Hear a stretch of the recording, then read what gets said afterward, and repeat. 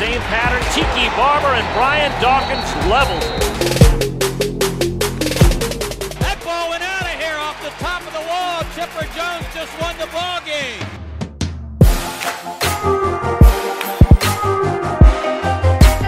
We got 30 minutes for the rest of our lives. 30 minutes.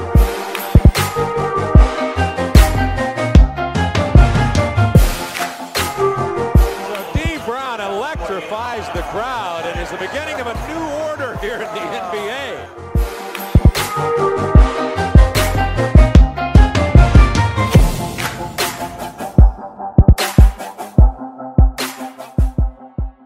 All right, welcome back to our Hometown Hero podcast presented by Lockett Law, KnowBeforeYouBlow.com. Our very first guest, Tom Coughlin. Oh, could it be anybody better than that? Of course, the former Jaguars coach, two-time Super Bowl champ with the New York Football Giants and future Hall of Famer. Coach, I'm curious, since you've been around so many elite players, Pro Bowl type players, where exactly does Boselli and Fred Taylor fall in that discussion? They're Hall of Fame. They're Hall of Fame. I mean, I am really surprised. And I'll tell you another one is Jimmy.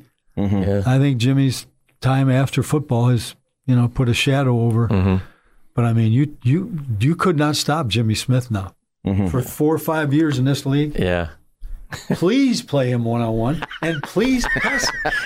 Please press him. In Denver, it was blitz, press. I just remember the scramble drill with him and Brunell, like it was automatic. Yeah. It was almost an automatic. Yeah. But, I've always been curious because I think sometimes we look at the dominance that Boselli had and we look at the highlights of Fred Taylor. Yeah. But, to hear a Hall of Fame future Hall of Fame coach who's been around many Hall of Famers just instantly say, no, those guys are Hall of Famers. Mm-hmm. You've got to put credit in that. Well, they are. I mean, they definitely are. Just look and see. And it's, we all know what Tony's thing is. He wasn't able to play that long. Right. He got the shoulder injury, and it just happened that way. And it's a shame because if he'd have played 10, 12 years, there would have been no discussion. I mean, there's he blocked Bruce Smith. Mm-hmm. Right. Mm-hmm. As a young player, Well, you start looking at the guys that are in the Hall of Fame that he dominated. Jason Taylor. Man. Yeah. I mean, it's just guys like that Tony just took care of. It doesn't make any sense. I mean, I realize you don't get a chance to go back and look at it, but I remember the workout like it was yesterday for me, is that Mike Mazer and I and 2 or 3 other offensive line coaches are at USC. In comes this kid. He's 327. He's 6'7", and his feet are like a dancing bear. He's just ba-boom, ba-boom, ba-boom. And when you watched him on tape, you know what he really enjoyed doing? He'd be downfield about 5, 6, 7 yards, and he would gore a guy. He'd put him on his back downfield. Yeah. I mean, it was a lot of fun to watch. But to be honest with you, like I've told him many times before, the real clincher for me, that night he brought Angie to dinner. It was over. Here's what I always say. It was over. And listen, Fred, when he retired, was 15th all-time in rushing. 15th, okay? Mm-hmm. So in 100 years of professional football, if you end up 15th at something, you're pretty doggone good at it. At a time when the league was converting to passing. By the way, you know who's 13th all-time in wins? Really? This guy. Wow. So 170. Now, he would tell you he could probably rattle off about 50 of the L's that he hates that much more that still sit with him, but we won't do that. We'll celebrate the Well, the W's. playoff record's not bad. Yeah. And the Super Bowl record's not bad. He was 4-4 here. Yep. I don't know, 8-3 with the Giants, 2 4-0 runs, 4-0 runs. Mm-hmm. And he used to tell us all the time, you just got to get in the tournament and anything can happen. And I think that's probably where you did some of your best coaching looking back, because your teams are going to be prepared. We know that about you, but you were always ready for the postseason. Well, you get them to a point, and it kind of clicks for everybody. Whether you want to look at Super Bowl 42 or 46, it was the same way. The Super Bowl 46 team was an incredible experience. We don't have time to talk about that now. Right. But the way that season ended, right, and the way we played, I mean, you can look at. I love the story about Super Bowl 42. Mm-hmm. Fox had the game. Mm-hmm. Okay, so Troy Aikman and Joe Buck had the game, right? And the Fox panel of experts, okay? So give me the drum roll while I'm talking about that. I got you. They never picked us to win one game against one opponent in the playoffs. Yeah. Wow. Not one. Yeah. And Jimmy Johnson used to bust everybody's butt, and they used to, They can't do this, and they nailed me for not resting players. Jimmy Johnson, why would he do that? You're in the playoffs now. You don't have to. We're playing against the undefeated New England Patriots in games in Week 17. Right. And I'm the head coach of the New York Giants, flagship franchise in the NFL, one of the original rock solid. And I'm going to not play my best people so somebody can go 16-0. That ain't happening. So, and we did. We lost Sean O'Hara and we lost a linebacker next week against Tampa. And nobody picked us against Tampa. Nobody picked us, of course, against Dallas because they'd beaten us twice. Nobody picked us in Green Bay. There's no way. You're not winning any of those.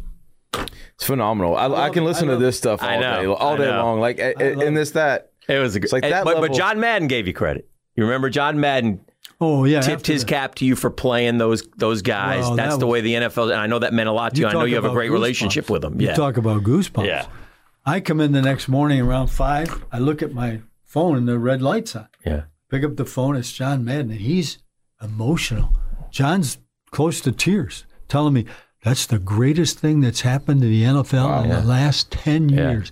The National Football League is not about resting players, not about holding people out. It's about competing. It's about trying to win, not once in a while, every week, and against, in a situation like this. What you and your team have done is the greatest thing that has happened in the NFL in the last 10 years. Well, I'm not even going to put Coach on the spot and ask him about Philly last year and Doug Peterson, the way they handled that last game. No. We'll stay away from that. I think we got the... we know how he feels. Yeah, I think we know how he feels. But as a younger fan at the time, I wasn't in media or anything like that. That 96 season was so much fun. And for somebody that's been, to most of the games since 1995, that will never be recreated here. On any level, just the sheer surprise from us. It probably wasn't a surprise to you, but just everything that went on and all the circumstances that happened and fell into place, and then the run in the playoffs. Can you just talk about how much fun that was to be a part of that? Well, he might have been a little surprised. I don't know. We knew, if we beat Atlanta, we're going to be in. We were sitting at 3-7 at one point. Was it Seattle the week before, or it was a game the week before, a Sunday night game. I remember. Where a couple big things happened and Jacksonville came back, won that game, and then it set up the Atlanta game. Am I right on that? Yeah, they come crawling back. Yeah. Didn't even have a chance. Yeah. And we were 8-8 with the win against Atlanta. My favorite kicker of all time. Yeah, Morton Anderson. Yeah. Yeah. That was unreal. Morton Anderson. That was God bless him. God bless him. You talk about a gentleman and a competitor and a true sportsman. Yeah. He came to our golf tournament. He came to our golf tournament. Yeah. And he held his head up high, and he was gracious and, terrific, just terrific stuff. But here's one of the greatest of all time. He just slipped. Yeah. He just slipped and he yanked it. It just reminds you. I mean, play the plays. Yeah. Right. We're going to play the games. We're going to play in and play out, down in and down out. Who knows? That was so much fun. Just that whole season. Coach, I know how important this franchise has been to you, and I'm just curious, and I know that you've probably touched base with Urban Meyer a couple times. I'm just curious what your relationship is with him, and I know he likes to pick the brains of guys, and I'm sure he's done that with you. Well, he's, obviously he's an exceptional football coach. Yeah. And, I did not know him well, but we have talked in the past, and we've talked and he's asked questions, and I've told him what my thoughts were on whatever. And, of course, I encouraged him, and I want him to win. Sure. I want the Jaguars to win. I always have, because I've said it when I first came here that I remember Coach Landry in Dallas, and the historical impact that he had because he was the first coach. And remember, Tom Landry lost for 7 years before he won. That wouldn't have worked so good in 95, by the way. How about that? Yeah. Would never work now at all. You'd never get that chance. No. Well, you wouldn't, because, owners can't hold up. No. It doesn't make any difference how, once that thing starts going like that, meter, Yeah.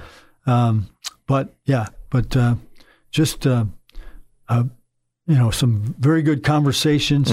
I wish him the best. I told him the other day, I thought he had congratulate him on the draft. Yeah. And So he's been very gracious to me as well. He had a quote Urban Meyer did a couple weeks ago that reminded me a lot of Coach Coughlin when he said, "How good is your defensive line? That's how good your football team is." Yeah. And that quote there, just in the day and age of he said before, offense. okay? He said before, he said, quarterback and who chases the quarterback. Yeah. Right. That's our game. Yeah. You know, and once you do understand that, you know, and how these things all shape and so on and so forth, you know, then you can talk about your left tackle and your you know, but that's pretty much in a nutshell. You had some great young quarterbacks. I'm curious what your advice would be to him to handle Trevor Lawrence coming in, the excitement. Obviously, you've gone through it in New York, obviously with Eli. I'm just curious what your thoughts are there. Well, I'd rather do it by telling stories about the way that it was for Eli and me. Yeah. Because the fact that Eli is a Giant was quite a thing. You know? Right. That was Ernie Accorsi. Right. Okay. Ernie Accorsi has studied him since he was a freshman in college, and Ernie felt more than anybody that's a guy we got to get. We need to have here in New York, and you know the rest of the story on that one. But I'll never forget this, and this is New York. You know, it can't be any other way. Yeah. We have our rookie minicamp, Eli's rookie year. Okay. Okay. The young man followed the rules. Oh no, we're not breaking any rules. Okay. The young man didn't even know the cadence until he came for the Because rookie you minicamp. couldn't do anything until Well, he showed. because you right. know, blah blah blah. Right. Blah. So he came to the first minicamp. He doesn't know the cadence. You know, he's met his coaches. He doesn't know really any other players, although he's read about them. You know, and you got your drafted guys and a bunch of other guys. He goes out and he has a mediocre first day. Mm-hmm. They killed him. They killed him. Now, and then, you know, we all want to talk about, well, you know, he handled it so well. He didn't let it bother him. Hey, he's a human being. Sure. Yeah. He's a human being. He's a kid. Right. He comes to a new place, you know. He's in New York because he quite frankly wanted to be in New York. And, you know, he's greeted with, okay, you better have a Super Bowl winning performance, the first rookie minicamp when you throw the ball, because if it isn't great, we're going to say, that wasn't very impressive. You know, where is this guy that you traded the franchise away to get? You know, blah, blah, blah. Life. You know what I used to do? And it was after we won the first one. Okay. Whenever, and even after a year or two after that, I would start off my press conference, the first one of the year, by saying, would you guys please start you want to get me fired? Because when you guys are trying to get me fired, we win Super Bowls here in New York. The Eli stuff, and to tie it into kind of what we're seeing with Trevor Lawrence here,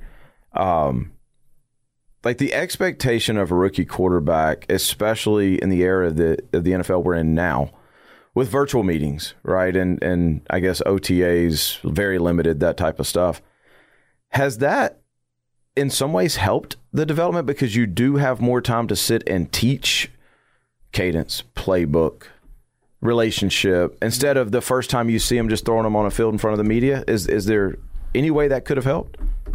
Well, you got to go out in the field. Right. That's the way I feel about it. Certainly, you need the meeting time. You know, what happens is, you know, you draft them and then you plan, because if you bring them in like we're doing here next weekend, then you can keep them. You know, right. Because the start of I don't know. I guess it's phase 2 now instead of phase 3, but it's the start of the off-season program, and the rookies can stay right there and fall right in because of the dates. So I don't know the answer to that. I mean, I know that it's important to have all the meeting time you can possibly have, and with a quarterback for sure, because, you know, although you throw everything at them, can they see it yet? Do they feel it yet? And don't forget, here's a guy. When Eli came to us, his freshman year, he was he had a 4.0 his freshman year. I mean, you're talking about smart guys. Right. And this young man, Trevor Lawrence, is a very smart kid. Well, I want to wrap up with you, Tom, but we appreciate it. But a couple things. rookie numbers. I was looking at this the other day. Eli's brother Peyton threw an NFL record 28 interceptions and won 3 games his rookie season. Guy named John Elway threw 7 touchdown passes and had 14 picks and completed 47% of his passes. And I know it's a different era. I get that. Andrew Luck flipped the franchise around and won 11 football games and got him to the postseason. And then if you go back to last year, Justin Herbert threw for 4,336 yards, but down in Miami, they're ready to run 2 out, as far as the median fans. Sure. So, man, the need to succeed is there, and it's doubt. there quick for a quarterback. No doubt. And that's a little bit unfair or not? I mean, how do you view that? It ain't a 5-year plan anymore, is I guess what I'm saying. There is none. There is no But that went out the door with free agency. Yes, it did. I mean, there is no. You win now or you're out, and fire the coach too. By the way, is it just trusting your eyes then, as you watch a young quarterback and seeing the things that you? I'm just telling you right now what they have to go through. Yeah, and there's no way around it. Okay, you're going to find. They're going to get blitzed like nobody's business. They're going to get things that they've never seen before because it's all an intent to confuse them and force their eyes to stay where they want their eyes to stay. And we had a string in New York against it was a 3-game string, and I'll just say Washington and Baltimore. I've never seen so many blitzes in my life. and Eli couldn't even get his head up to look at the secondary and lost his cool and so on and so forth because it was so frustrating for him not to be able to handle it, not be able to get the ball off quick enough, and so on and so forth. So, certainly in today's game, things have changed. And Trevor Lawrence would have seen a lot of blitz packages just by playing through the playoffs in college football. But there's still no doubt about how defensive coaches think when the rookie quarterback trots out there.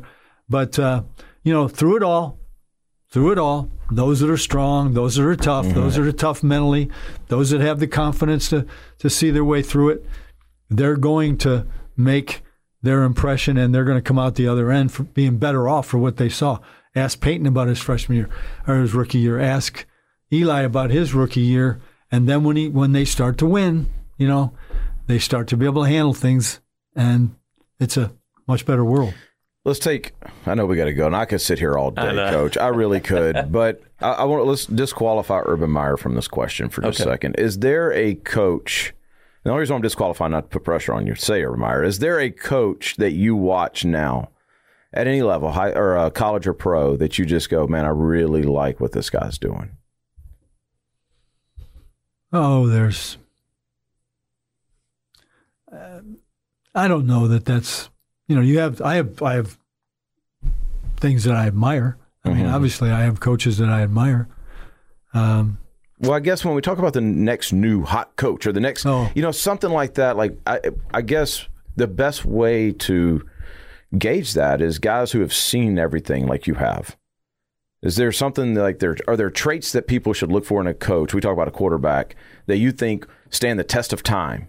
And maybe not even put a name on it, but what are those couple of traits at the NFL level that a coach has to have? Well, obviously, you've got to have great confidence in yourself, and it's got to be proven.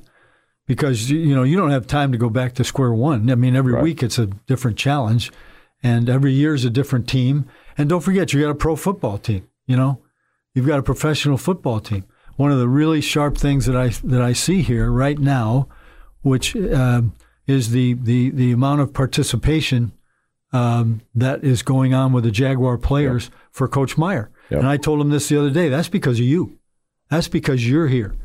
They want to be a part of your organization, and they want to win with you as their head coach because of what he's been able to accomplish up to this point. And I know he's a no-nonsense guy, and I just hope that he takes 2 Bufferin before he starts with the union and all of those things. They're going to come right out of nowhere with, Yeah, and that's really what I was getting at is there's so many things that I don't think the average person realizes. When we say coach, you think plays, you think field, you don't think decisions about in the game, but all so of the more. things, around there. You have to manage. It's organization. It's organization. It's hiring. It's bringing the right people in, people who are worthy of your trust. Right.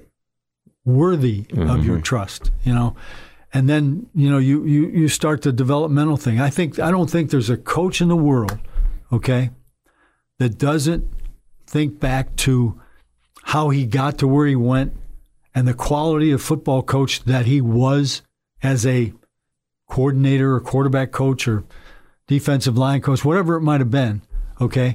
And then now you've got all of these areas where you have to be very efficient and proficient in, but you still can't take your finger off the reason that you got there. Yeah. And that's critical. So, it takes toughness. You have to have poise.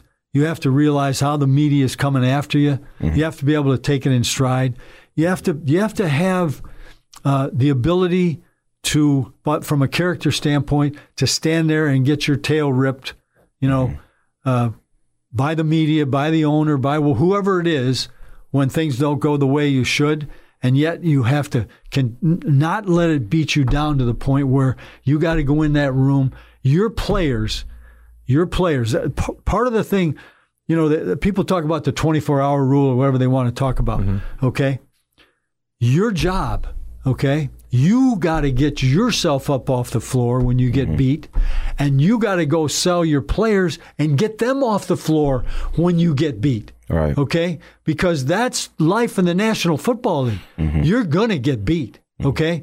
There's a lot of great teams, and there's a lot of people that are out there that are just as good a coach as you are, and you're going to have to battle your butt off for every opportunity you have. But you got to get those players up off the floor and start looking ahead, even when they haven't had success with a game that was very close that they wanted badly. And that's what I love. I love the fact that, you can be the best X's and O's guys, but if you don't have that mental capability, it's for nothing. You got to go in front of them. You got to do jumping jacks. You got to do sit-ups and push-ups. You got to start dancing around up there. And they look up there and they say, "Who's this crazy? Who's this guy?" You got to get them. And one of the things that I always related to. Okay, it took me a while, but let's just take the New York situation. Okay, where, like Dan alluded to, there's 75 people in a press conference, and when you lose, every one of them is just killing you. They're killing you. They're killing you because the editor doesn't really care if you're a nice guy. Right. What have you done for me that creates some we need fluff, a back page. some fluff. And then you got to remember that because that's a bunch of 23 through 33-year-old men sitting there that are getting told they aren't worth a damn and they just lost a game they should have won. So now up to a point, you tell them why you win and why you lose and blah, blah, blah, blah, blah. But guess what? Fellas, we're all in this together. Let's go, team. Get off the floor. Let's go out and make people understand they're wrong about us. What else is there to do? You're going to sit in here? You're going to stay with the door shut? Right. This has been great. Oh, man. Same time next week. I know. I was just going, we've messed up. This is the first of the series. Yeah. We kind of set the bar high, man. Yeah. Like, I don't... We appreciate it. These are short. You guys, you don't have enough time. Oh, I know. I completely agree. Yeah. Listen. Are these things off? No, they're on. We're rapping. I can't say anymore. You can as soon as I hit that button. But no, and then we'll tell everybody what you said as you. No. We so much appreciate it, Tom. Yes. Congratulations on all the success with the J Fund. Thanks for being with us. And thank you to our friends at Lockett Law, KnowBeforeYouBlow.com. We'll see you next time on the Hometown Hero Podcast.